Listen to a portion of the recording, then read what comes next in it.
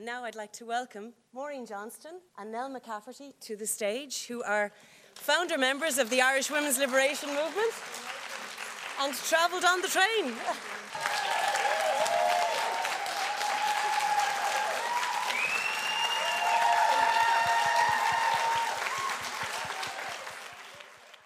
Well, when I was a little girl, very many years ago, as you can see, I grew up in the Dublin tenements, and there were families living in one room, families, enormous families, 10, 15 and more children.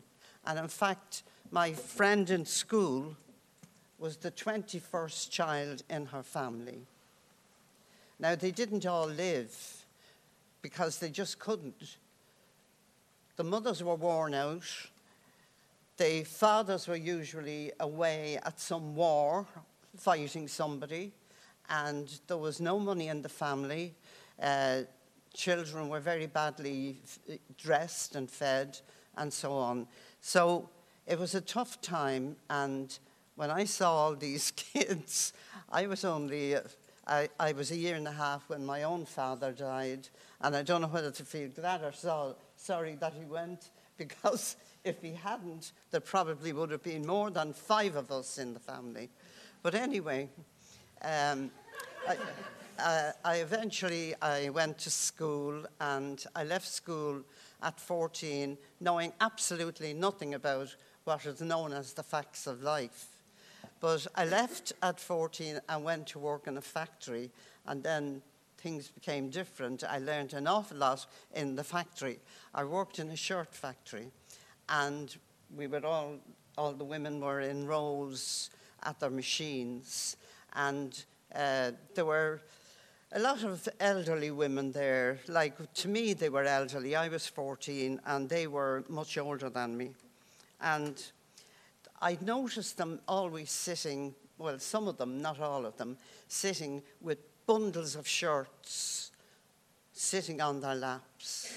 And I'd say, why don't they take the shirt? They must be sweating there, because I was sweating. And I didn't have shirts on my lap. And I discovered that the reason why they had the shirts was because they were pregnant, and they didn't want the boss to know that they were pregnant, because the boss didn't even know that they were married. At that time, it wasn't just professional women who were dismissed when they got married. Factory workers also would be given their cards and told, you can't work here anymore, we only take single women. So I learned quite a lot about pregnancy, although we never used that word. I didn't hear that until later on in life. And I never heard contraception until later on. I was about 20 when I heard the word contraception. But I was kind of determined in my mind that I didn't want to end up like that, with loads of kids living in a tenement house. So I was a joiner-upper. That's what I used to call myself. I joined every organisation that I could. And, of course, in joining all these organisations, I fell into very bad company. People like Nell here. Nell was later on in life, actually. But, yes, I got married when I was 20. And in order to, I found out a little bit, as I said, about the contraception. But I think at the time, I never heard that word. Anything like that was called French letters or foreign correspondence. Have you got your foreign correspondence? Make sure you have your... So I learned as well that these things, you couldn't buy them here, but you could get them sent from England. And I discovered that the Irish Times and some women's magazines would have a little advert which said, for sale rubber goods sent under plain cover. And all you had to do was put your postal order or check, if you had a check, put it in the envelope with a stamped addressed envelope and send it off to England. And it came back, even though it had an Irish stamp on it. But you got these things, you know, a funny shape. And, well, they were very thick. And I used to ride a bicycle. And any time the bicycle got a puncture, I was able to mend the puncture with these things. Eventually, anyway, eventually I ended up with, I had 3 children. And I came across, as I say, people like Nell, Mary Marr, Maura Woods, Mrs. Guy. I had joined the Labour Party and I was mixing around with a few, you know, strange people, politicos. Yes, we used to discuss a lot of things about, like, what was happening in the country and what was happening to women and inequality and equal pay and all that sort of thing. And we didn't meet like as meetings. We would meet socially and just discuss them. And then the Fianna Fáil government at the time, this would have been in the 70s, the 1970s, they introduced this commission on the status of women.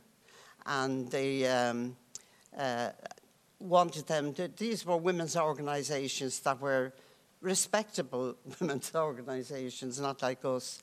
But they got together and they produced a report.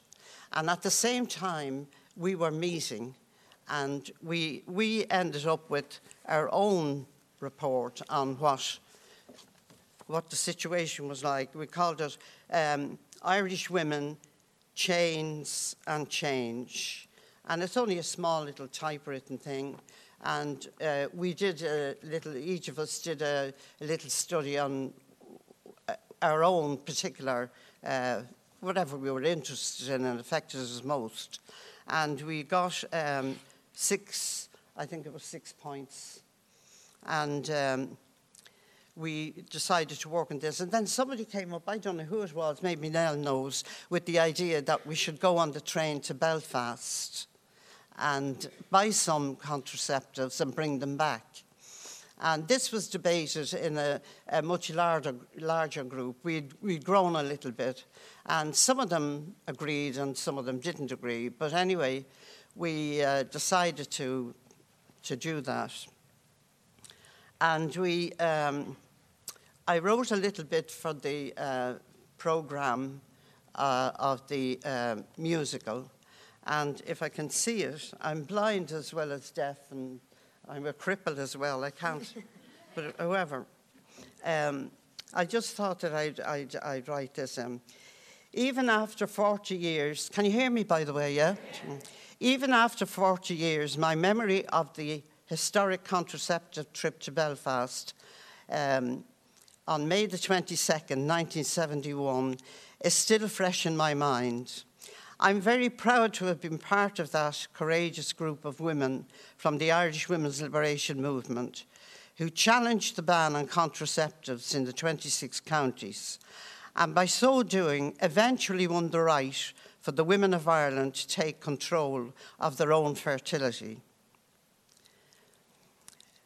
It was also a day for family celebrations, because my son, the youngest son, was 12 years of age. He just had his birthday the day before we intended to go on the train.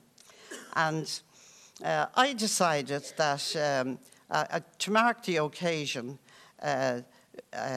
because he was delighted when we said we'd go to Belfast. Because he being a young boy and Belfast being in the state it was at that time, he only wanted to see the soldiers with their guns. That's all he was interested in, to see them going around in their Saracens, is that what they're called? And so anyway,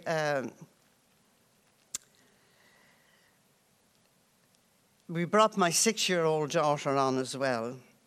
And to cap it all, I was 3 months pregnant. So when we reached Connolly Station, about 6 of the founder group were already there with a number of other women who had joined up after our first public meeting in the Mansion House in April.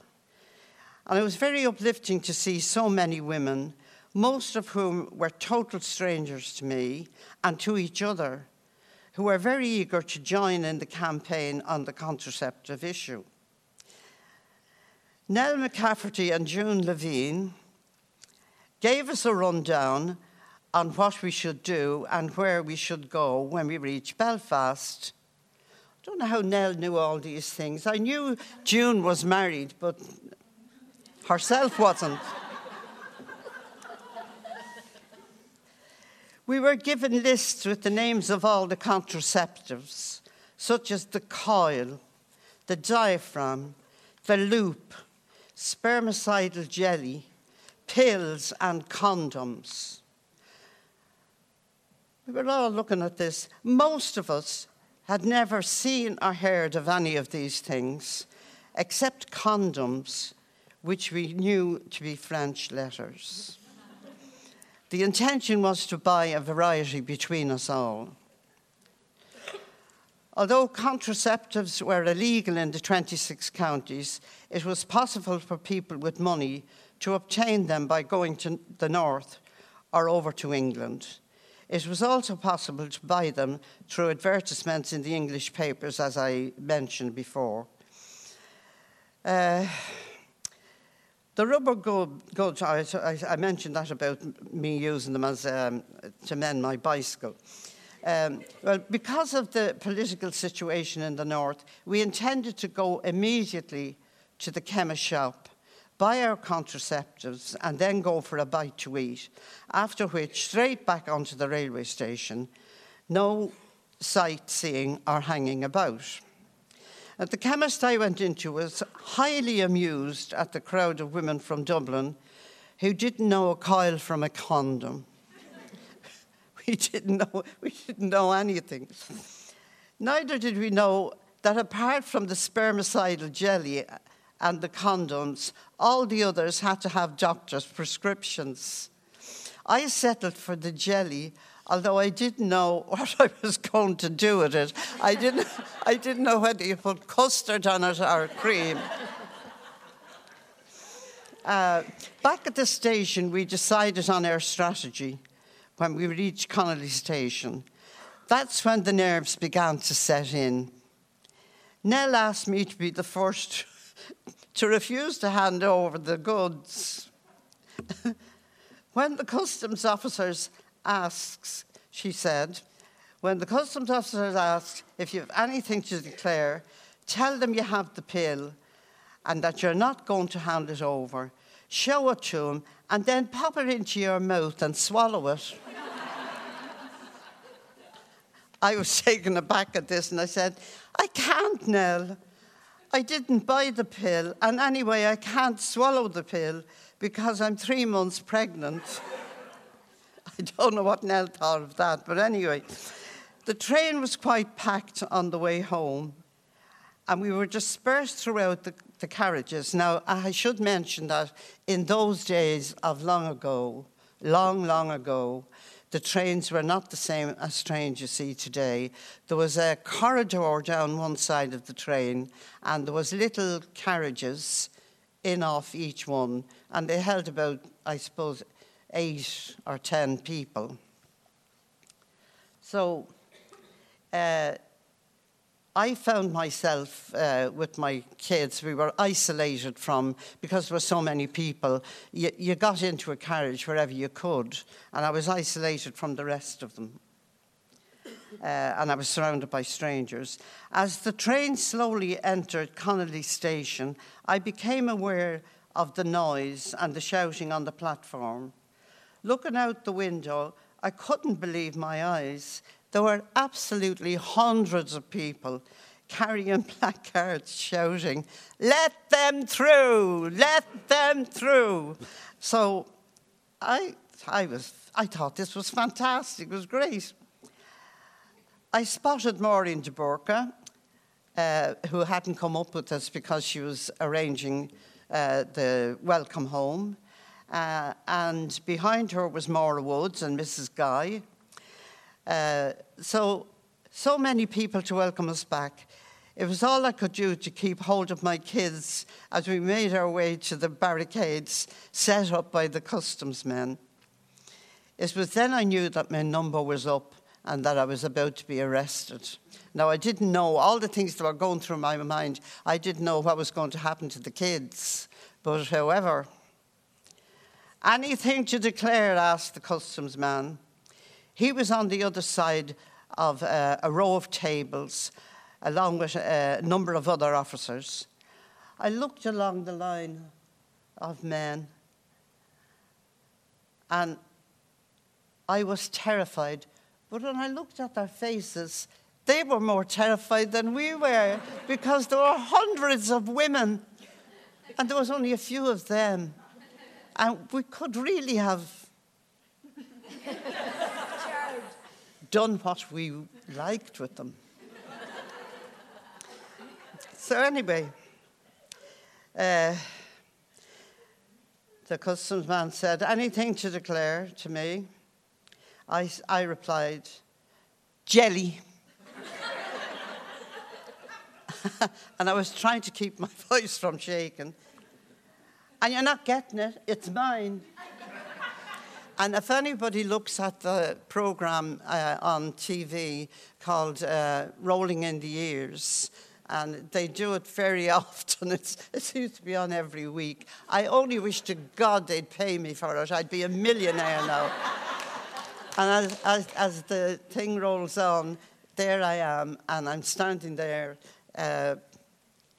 young, brown hair, different completely from what I am now. Anyway, you're not getting it, I said, it's mine. I held it up before him, but he made no effort to take it from me. We all declared our goods, but none of us handed over our illegal devices. The barricade of tables was removed, and amid triumphant cheers and singing, we made our way out of the station singing, "We shall overcome."